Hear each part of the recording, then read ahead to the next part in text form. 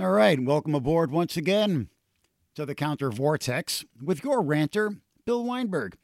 And tonight we're going to be ranting about James Bay. And of course, very few of you have any idea what I'm talking about. One of the things that I find so frustrating about this question is that whenever I bring up the whole issue of James Bay, people say, "Who's that?" And who's James Bay? And well, actually, no, James Bay is not a who. James Bay is a where. James Bay is a body of water in northern Canada, a huge southern inlet of Hudson's Bay. Perhaps some of you have heard of Hudson's Bay, the big, vast bay in the middle of northern Canada, which kind of separates eastern Canada, Quebec and Labrador from western Canada, the prairie provinces and the Northwest Territories. Yeah. That little inlet, actually, it's not so little, it's quite big, but in comparison to Hudson's Bay, it's little inlet of Hudson's Bay to the south, separating Quebec from Ontario. That is James Bay. And the reason it's important, especially for those of us down here in New York City, is because our electricity comes from there. A very, very large amount of our electricity that you turn on every day, every time you use your computer or your light bulbs or your microwave oven or whatever, you're using electricity from James Bay and from the massive hydroelectric projects which have been built on the rivers up in the James Bay region. And it just amazes me how few New Yorkers are even aware of this, even think about where their electricity comes from, much less the ecological impacts which it has had on the James Bay region, and the impacts in terms of the cultural survivals of the indigenous peoples of the James Bay region, which could actually be considered to be genocidal. I'm going to make the case for the use of this word. And the reason that I'm thinking about James Bay at the moment is because last month I attended a meeting of the New York City Sierra Club group, the local chapter of the Sierra Club, where they actually brought some Cree First Nations leaders down from Canada, some Indigenous elders from the Cree people down from Canada to speak about the impacts that these mega-scale hydroelectric projects are having on their territories up in the Canadian North. Sierra Club actually brought some Cree elders down to discuss this, and this meeting was particularly aimed at raising awareness about the so-called Champlain-Hudson power line, which is a proposed new power line which is going to be built to bring down even more electricity from Quebec to New York City, actually under the Hudson River, under Lake Champlain and the Hudson River, hence the name. The Champlain-Hudson Power Express is the technical name. And this is also all related to the so-called Green New Deal, which is being aggressively pushed by New York City's Mayor Bill de Blasio at the moment. And the notion that, we're going to be getting more electricity from so-called zero-emission Canadian hydropower, a part of the city's plan to dramatically reduce the city's greenhouse gas footprint over the course of the next 10 years. There's a couple of points that need to be made in regard to all this before I begin my rant and fill you in on the James Bay project and how this, so-called green energy maybe isn't really so green. Okay, the first is just that. Don't be taken in by the hype. If something is being sold to you as green energy or, the Green New Deal, you might want to examine the details a little bit before you jump on board and start applauding. That's the first point that needs to be made here. Have a little bit of savvy about all of the, the PR hype about the so-called Green New Deal, which maybe isn't as green as it's being sold to us as. That's the first point. The second point is that in our incessant and urgent struggle to try to preserve the planetary biosphere in some kind of shape which can actually sustain human life into the next century, it's very easy to become demoralized. Nobody knows that better than me. because when you look at the big picture, it's pretty grim. We are going into obvious planetary climate catastrophe at a terrifying rate. And the natural ecosystems, which again sustain the planet in some kind of shape that can maintain a dignified existence for the human race, are they're just being shredded by industrial civilization every day, hour, and minute. So overall, the picture is very, very grim, and I don't need to elaborate on that point. But there are victories here and there that we can, be proud of and draw some sustenance from for the struggle going forward. And thus far, the struggle to save James Bay, while it's met with some very, very terrible defeats and reversals, has also met with some real victories. And the very worst of what the development machine wanted to do up there in the James Bay region of northern Quebec has not been achieved, largely because of activist efforts. And it amazes me, when I went to this meeting of the local chapter of the Sierra Club last month, where they were opposing this aspect of de Blasio's Green New Deal and opposing the building of the Champlain-Hudson power line, very few people at the meeting were even aware that there was this whole struggle in the 1990s to prevent the big phase 2 of the James Bay mega hydro complex from being built. A successful struggle back in the 90s that I was aware of. All right, so that's point number 2. Point number 2 is that there actually are victories, and in some ways this is a very heartening story, which I'm about to tell. And then inevitably, point number 3 is that as long as we live under the capitalist system, there is no such thing as a permanent victory. And, eternal vigilance and a permanent struggle, as it were, is absolutely mandated to keep these looming disasters and monstrosities at bay, because inevitably you raise public awareness and you gain a victory and you defeat some monstrous development project like the James Bay 2 project.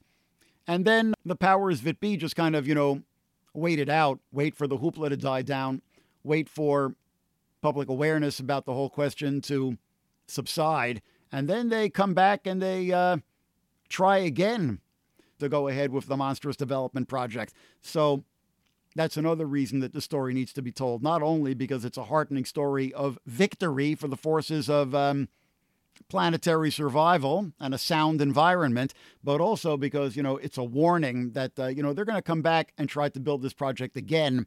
And ironically, de Blasio's so-called Green New Deal may be paving the way for it. Okay.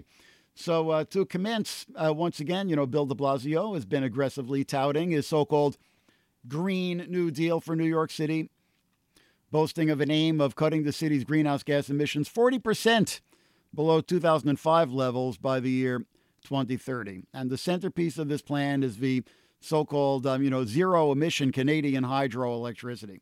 There was a good report, which was actually written up about the sleazy underside to this project, as you might call it, on the Politico website on October 25th, but it left out some very critical historical context, which I'm going to be filling in.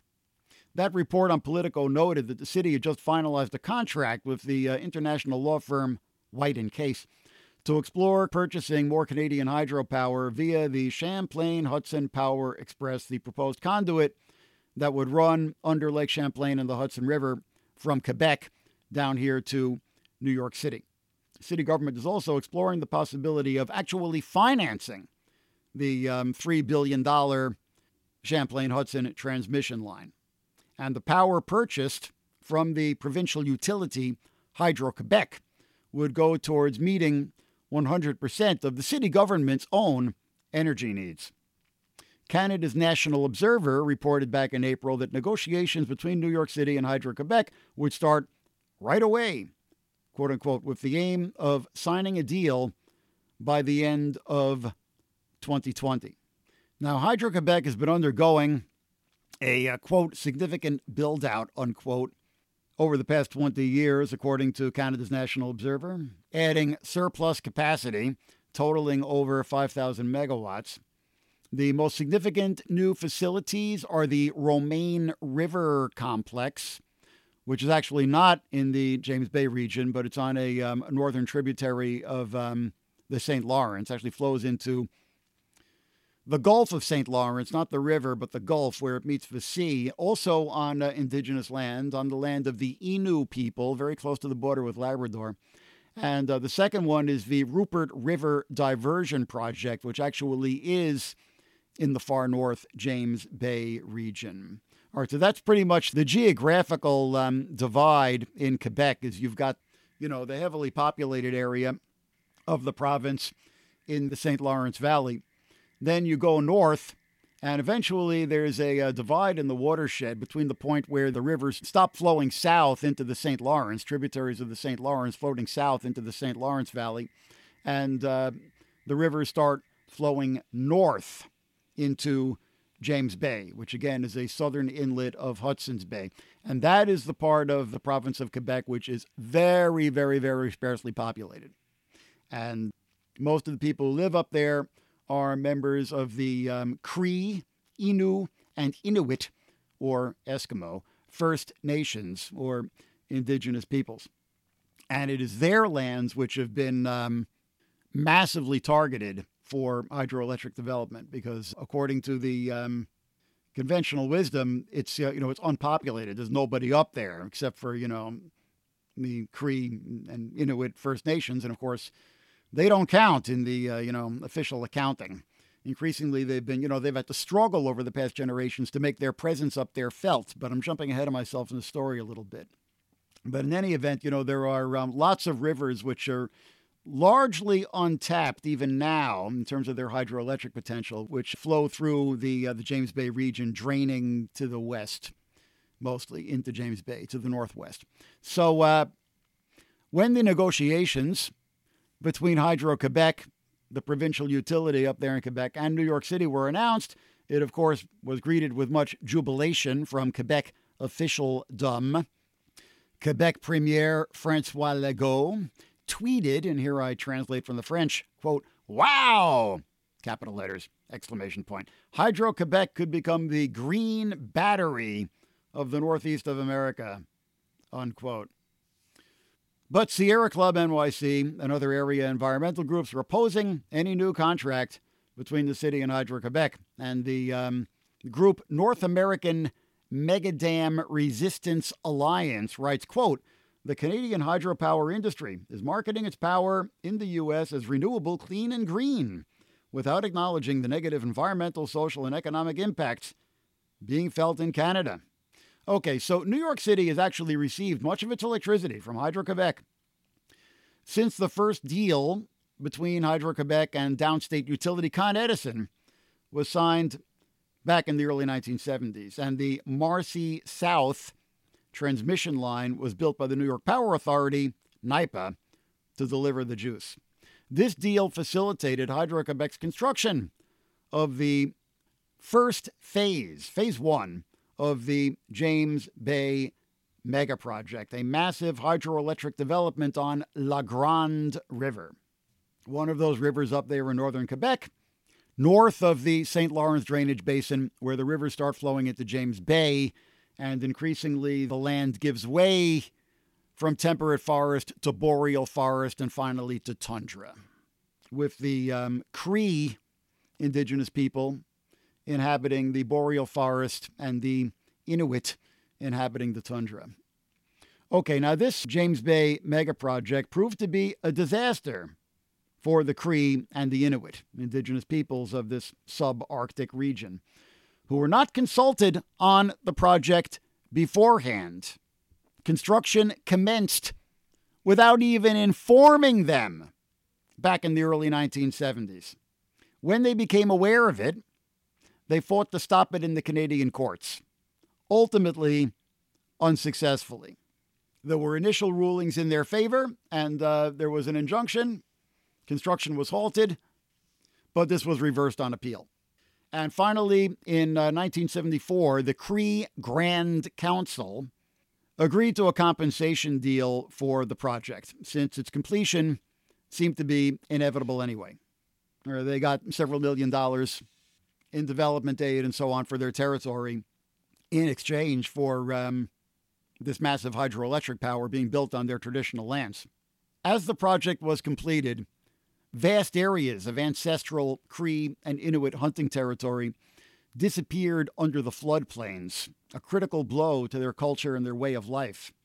Thousands of caribou drowned as a result of the project, and even fishing became untenable as toxic mercury was leached from the soil into the floodplains by the massive water pressure, leading to some of the worst mercury contamination in North America. And despite the claims of zero emission hydroelectricity, quote unquote, of course, carbon was in fact released into the atmosphere as forests were submerged and decomposed under the floodplains. So this was the massive disaster of phase one of the James Bay project, which in terms of its impact on the health, livelihood, and culture of the Cree and Inuit peoples, I would argue was genocidal. Certainly, I believe, unquestionably ethnocidal. For a full account of these impacts, again, this story, which is little remembered today, practically forgotten, even, as us New Yorkers are continuing day after day, every time we turn on the light switch or turn on our computers, we're using electricity from these hydro dams, even now on La Grande River up in there in the James Bay region. Few New Yorkers are even aware of this. The book to read if you want to get up to speed on the whole struggle over the James Bay 1 project, phase 1 of the James Bay project, and its devastating ecological and cultural impacts. The book to read is Strangers Devour the Land by Boyce Richardson, published by Knopf in 1975. Okay, so that was phase one of the James Bay project, several dams built on La Grande River back in the 1970s. So then a decade goes by. I think those dams actually became operational in 1980. A decade goes by. And in 1989, NYPA, the New York State Power Authority, signed a new $19.5 billion contract with Hydro-Quebec to purchase another 1,800 megawatts, which Quebec hoped would fund the second phase of the James Bay project, which would have massively outstripped even the first phase, would have dammed all of the rivers that flow into James Bay from Quebec territory. The Nottoway, the Broadback, the Rupert, and the Great Whale, as well as La Grande. Once again, the Cree mobilized to stop the James Bay 2 project, but provincial authorities held that they had signed away all of their rights to the territory in 1974. The Cree and the Inuit, however, joined with New York area environmentalists to launch a campaign to stop the new contract between the New York State Power Authority and Hydro-Quebec, with much of the power to be repurchased from NYPA by Con Edison, the biggest share of the power, the new 1,800 megawatts. The biggest share of it was all being brokered by NYPA, but the biggest share of it was going to Con Ed once again. And they even launched litigation, since the way was blocked for them to launch further litigation in Canada to stop the project. The courts had already ruled against them in Canada, but they launched litigation here in New York State to stop the project, arguing that if New York was going to be purchasing this hydropower from Quebec, the hydroelectric complexes that were going to be supplying the power would have to meet the standards of SECRA, that is to say, the New York State Environmental Quality Review Act, even though the dams were not in New York State or even in the United States, but the energy was being consumed here in New York State. So this case was launched, and I believe it was still pending in the courts when Con Ed, which again was to repurchase much of the power from NYPA, announced that it was reconsidering the deal in 1990. Too much controversy. And finally, NYPA capitulated, and they canceled the contract. And they did so just before the close of the 2-year so-called review period or grace period in which NYPA could withdraw from the contract without any penalty. So that was our victory. We got that contract canceled. And as a result, Hydro-Quebec had to abandon phase 2 of the James Bay project. And it amazes me today, that even environmental activists like these young folks I met up at the Sierra Club meeting just last month are not even aware that this whole struggle even went on back in the early 1990s. So, in 1991, we prevailed. And the NYPA contract was canceled, and phase 2 of the James Bay project was abandoned. But now, there is a sense that this threat is coming back to haunt us once again, particularly with the imminent closure of New York State's Indian Point nuclear power plant, which I applaud, of course, and is something else that, we've all been fighting for more than a generation. Con Edison will have to close a gap in its power supply.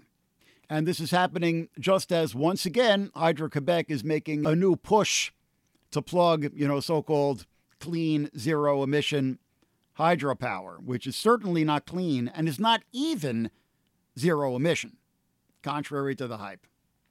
And rather than completely abandoning the James Bay 2 project, Hydro-Quebec has been basically pursuing it piecemeal in the generation since the NYPA contract was canceled back in 1991. And the Rupert River diversion, which was completed just a few years ago, was a key first step. They didn't actually dam the Rupert River, which is what the original idea was, but they actually diverted a lot of the river into another river in the region, which has already been dammed, the East Main River, thereby increasing the capacity of the power stations on the East Main River. And in addition to the proposed Champlain-Hudson power line, there was also an expansion of the Marcy South power line, which was completed by NYPA in 2016 to facilitate new capacity. The First Nations up in the James Bay region certainly fear that this new infrastructure and the pending contract with New York City will ultimately pose a new threat to their territory. And that Hydro-Quebec, in its sort of, piecemeal rather than wholesale pursual of the James Bay 2 project, could undertake new developments on the rivers of the James Bay region.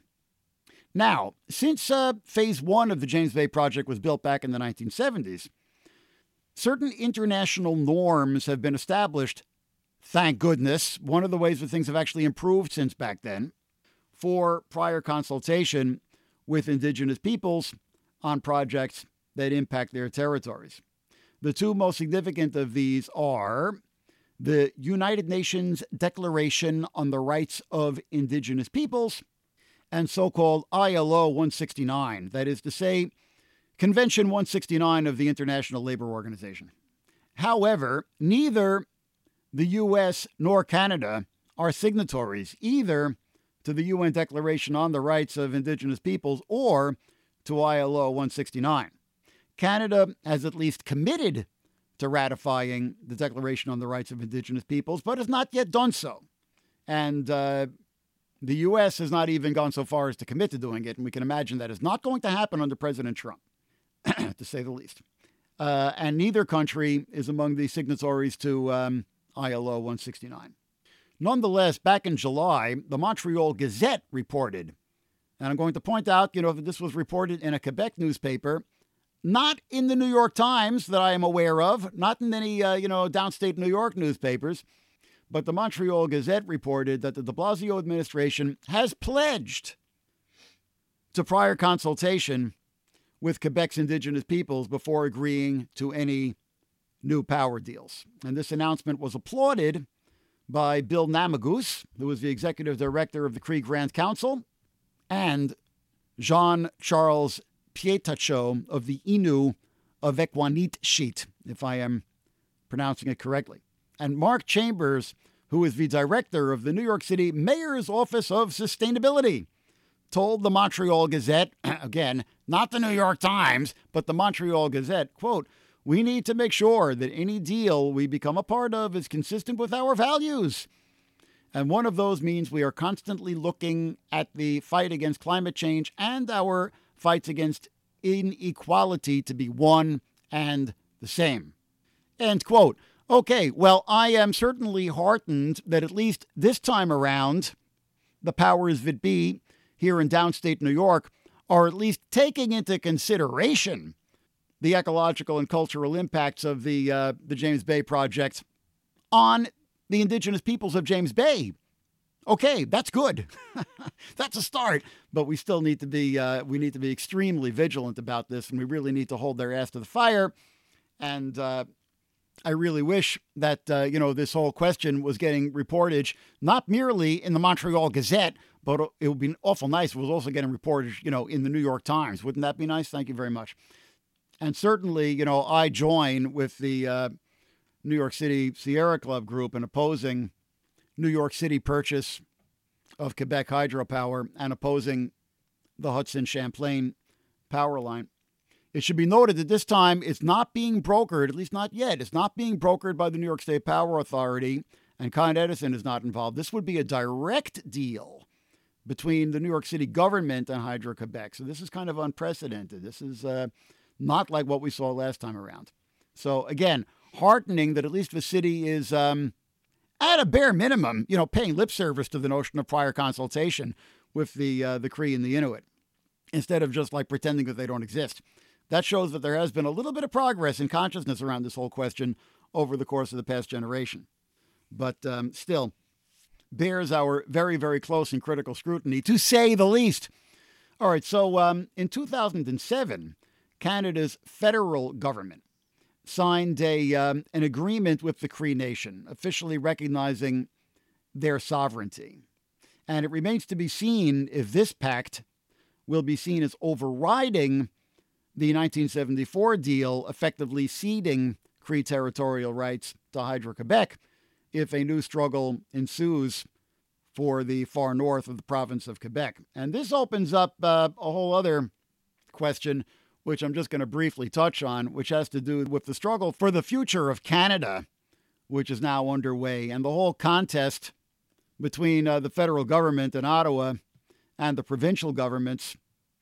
Okay, those of you who follow affairs up there in the Great White North are probably aware of the current push for a so-called Wexit, that is to say, a secession initiative for Canada's western provinces, with, once again, federal control over natural resources and environmental oversight at issue. And perhaps some of you remember that this whole push for a so-called Wexit out there in Alberta, Saskatchewan, Manitoba, had a prelude in the Quebec separatist initiatives of the 1970s through the 1990s.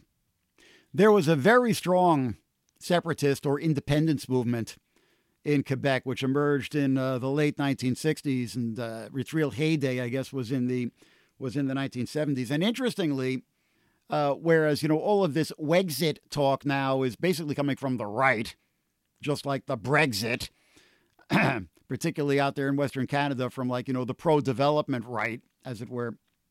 The Quebec separatist movement of the 1970s was very, very much on the left and very much a part of, the whole ferment of, that era with traditionally excluded and marginalized peoples demanding their right.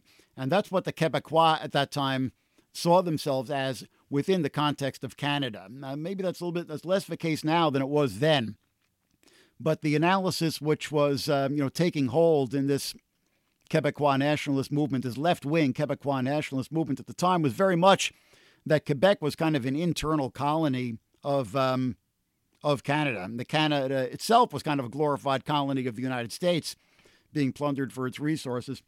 And it also recognized that even within Quebec, as within the other provinces as well, the First Nations or indigenous peoples were suffering from yet another degree of colonization, and were very much, been internally colonized by the provincial governments.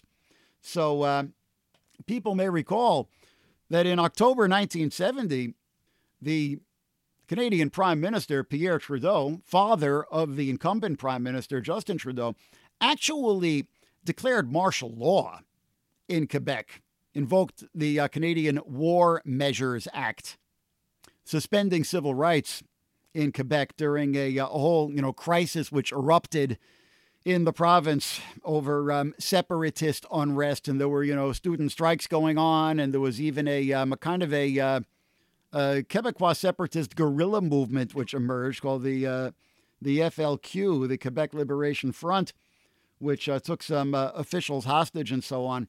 This is all kind of forgotten history today. Well, eventually this separatist sentiment became less radical and more institutionalized. The Parti Québécois was founded, which, along with the Liberal Party, became one of the two big parties which vied for control of the province of Quebec at the electoral polls. And there was actually a referendum on independence, which was held in 1980, which was very narrowly defeated. It went very narrowly for no. That is to say, for sticking with Canada. And then the last time around was in 1995. That was kind of the last gasp of separatist sentiment in Quebec. They again held a referendum on Quebecois secession from Canada in 1995. And once again, it was very narrowly defeated. And interestingly, immediately before the 1995 vote, the James Bay Cree held their own referendum up in their own territory and voted overwhelmingly to remain in Canada. Very much as Scotland and Wales voted to remain in Europe.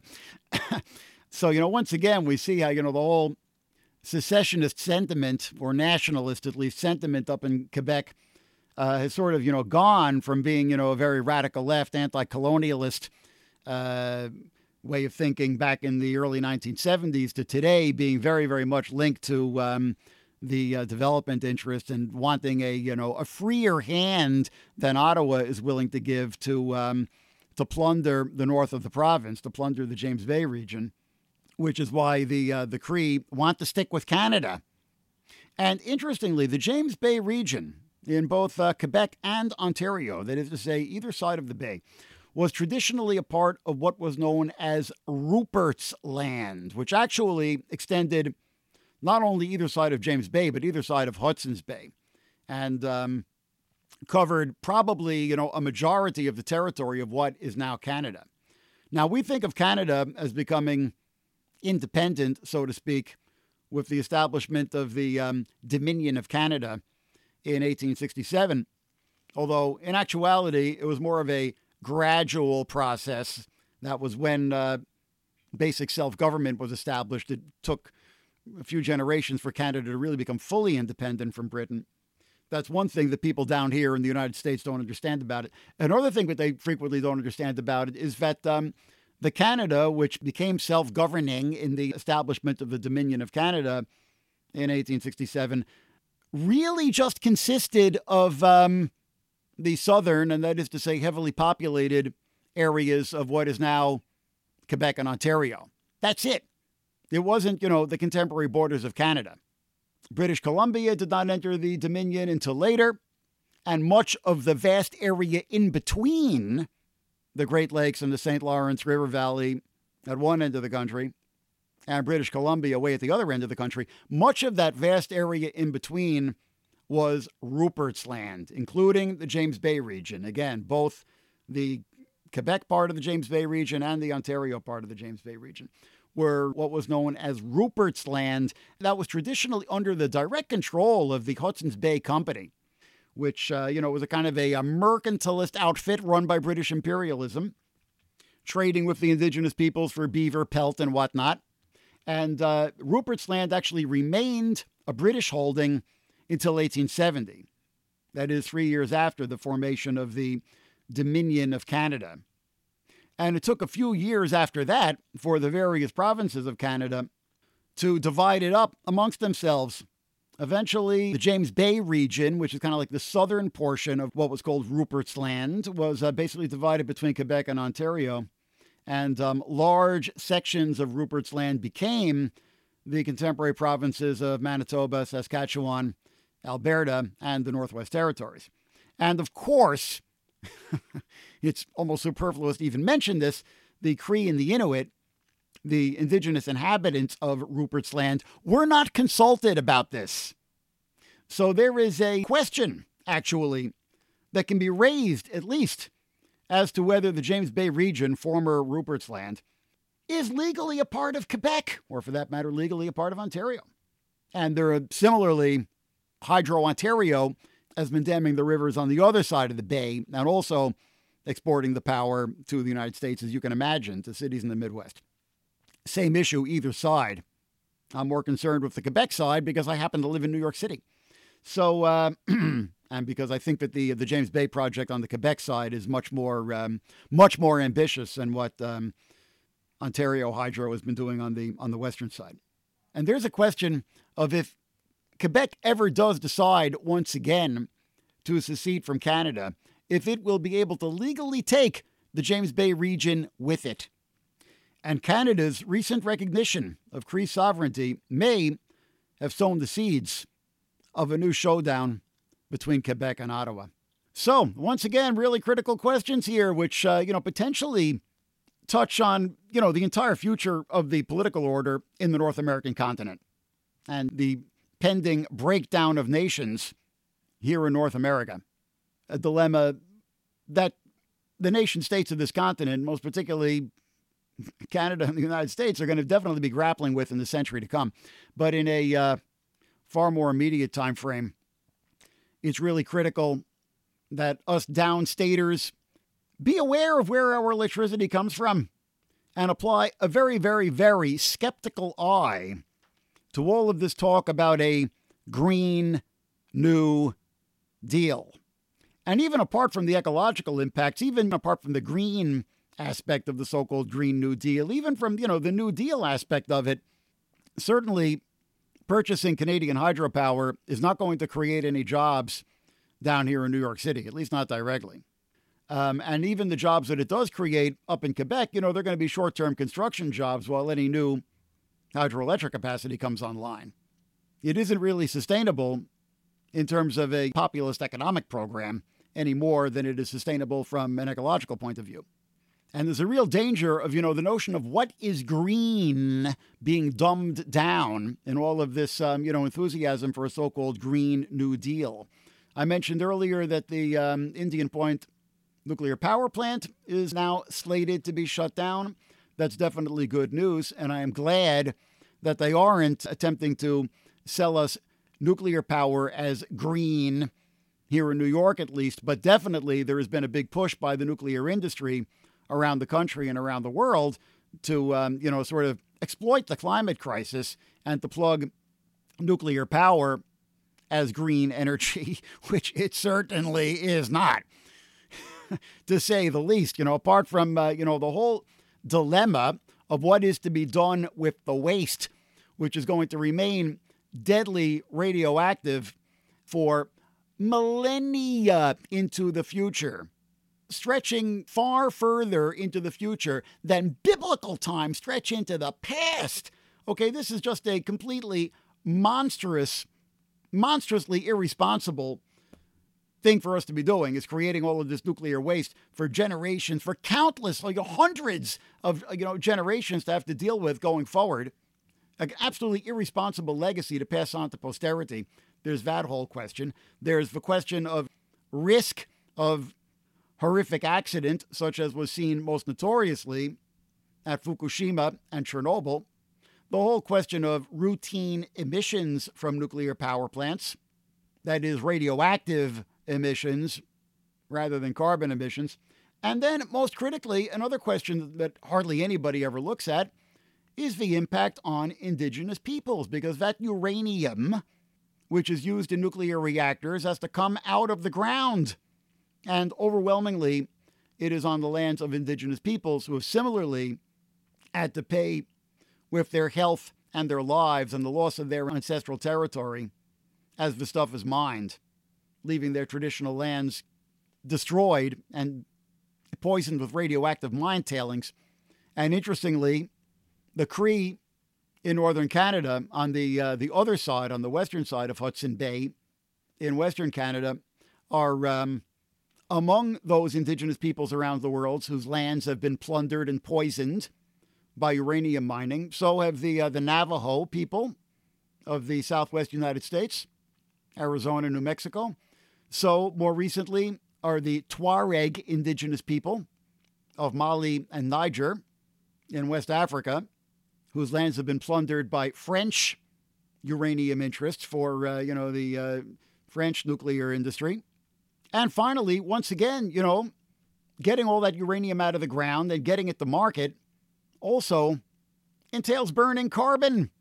So nuclear power is not even really carbon-free if you look at the big picture, or carbon neutral, as they say. So in contrast, doing the hard work that actually needs to be done of redesigning our buildings and infrastructure and so on to be more efficient and consume less electricity, that's what could actually create jobs down here in the, downstate New York area, and long-term jobs. And ultimately, if there's going to be any kind of an answer to the whole climate crisis, there needs to be a real reckoning with the fact that we live under a capitalist global economy, which is predicated on endless growth and consuming more and more and more electricity every year. That's what it's predicated on. And ultimately, even the measures for greater efficiency and local generation, solar power, wind power, and what is called soft hydro, which is merely tapping the existing flow of a river without it being dammed. As much as those are all things worth pursuing, ultimately, I really don't think that they are going to do more than buy us time. And I'm not dismissing that because, when you're in a really urgent emergency situation, such as the entire planet is in right now, quite obviously, buying time is damn important, thank you very much. But it's not going to be the long-term answer. I don't think there is any long-term answer under capitalism. And that is a much more difficult problem, which we are really going to have to, somehow grapple with going forward. So I don't mean to be glib about it. I don't claim to have any easy answers. It's a very, very dire dilemma, but I feel obliged to mention it. So while I'm mentioning dire dilemmas and cautioning skepticism about so-called Green New Deal initiatives, at the same time, I take heart that for all of the horrific damage that was done to the James Bay region in phase one of the James Bay mega project back in the 1970s, we by and large stopped the second phase of the project. Again, they've been trying to do it piecemeal ever since the early 1990s, but they certainly haven't gotten away with anything nearly as big as what was planned when that contract with the New York Power Authority was signed back in 1989. The Nottoway and Broadback rivers, at least, are still completely free. Still have not been dammed at all that I'm aware of. So a real victory. And there have been, victories in all the various ecological struggles that I have either been involved in or written about over the years. There have been victories here and there. A whole other conversation. Maybe we'll talk about it some other time. But the Conga gold mining project in Peru in 2013, I went down to Cajamarca, Peru, to write about the struggle over a place called Conga, way, way, way up in the high Andes, where Newmont Mining of California wanted to expand its existing open pit gold mine up there, the largest in South America, into a new area where there are these beautiful, pristine alpine lakes, which the local campesinos depend on for water, for drinking water and agriculture and fisheries. Those lakes were going to be destroyed and turned into a giant open pit gold mine. And there were, big protests and people actually permanently occupying, building an encampment on the site, which was where the mine was slated to be built, and confrontations with the authorities. Some people lost their lives when the Peruvian National Police opened fire on protesters and so on. So it came with a high cost. But, back in 2013, when I went down there to cover the Conga project, it was really questionable whether we were going to be able to stop it and whether those lakes would survive. And now it's 6 years later, and those lakes are still there. And the big open pit gold mine has not been built. Again, under capitalism, no victory is permanent. And the project has not been officially abandoned, but it's kind of been mothballed, as it were, because there's too much local opposition. So while we aren't out of the woods yet by any means, so to speak. Thus far, at least, we've won. And the high alpine lakes of Kanga in Cajamarca, Peru, are still extant and free and undeveloped, just like the Nottoway and Broadback rivers in the James Bay region of northern Quebec.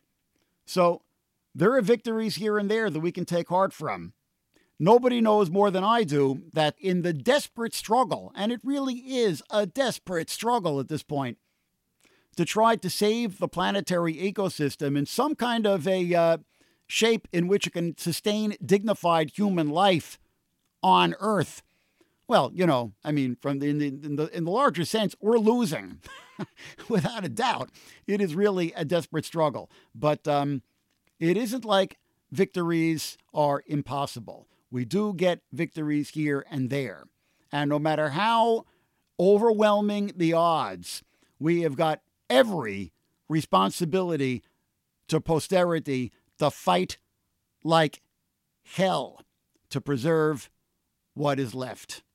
And not to get taken in by pseudo-green projects, shall we say, like the James Bay Mega Project or nuclear power, and to fight with our eyes open and no illusions, particularly about the desperate odds, but nonetheless to fight and to draw what sustenance we can from the victories which we're able to win.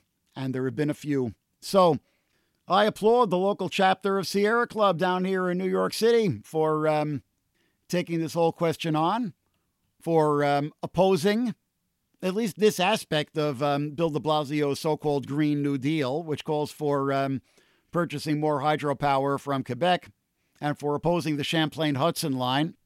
And I'm hoping that my little podcast rant tonight has done something to, raise some awareness about these issues, which, again, most New Yorkers are, blissfully unaware of, even as we use so much electricity every minute of every day. Okay, this has been the Counter Vortex with your ranter, Bill Weinberg. Everything that I had to say tonight is all documented online at my website, countervortex.org. Just click on the link where it says New York City, and it will take you to my latest blog post about the de Blasio's Green New Deal and how maybe it isn't really all that green. Anyway, thanks for tuning in. Join us next time. Join the resistance. Join the Counter Vortex. Over and out.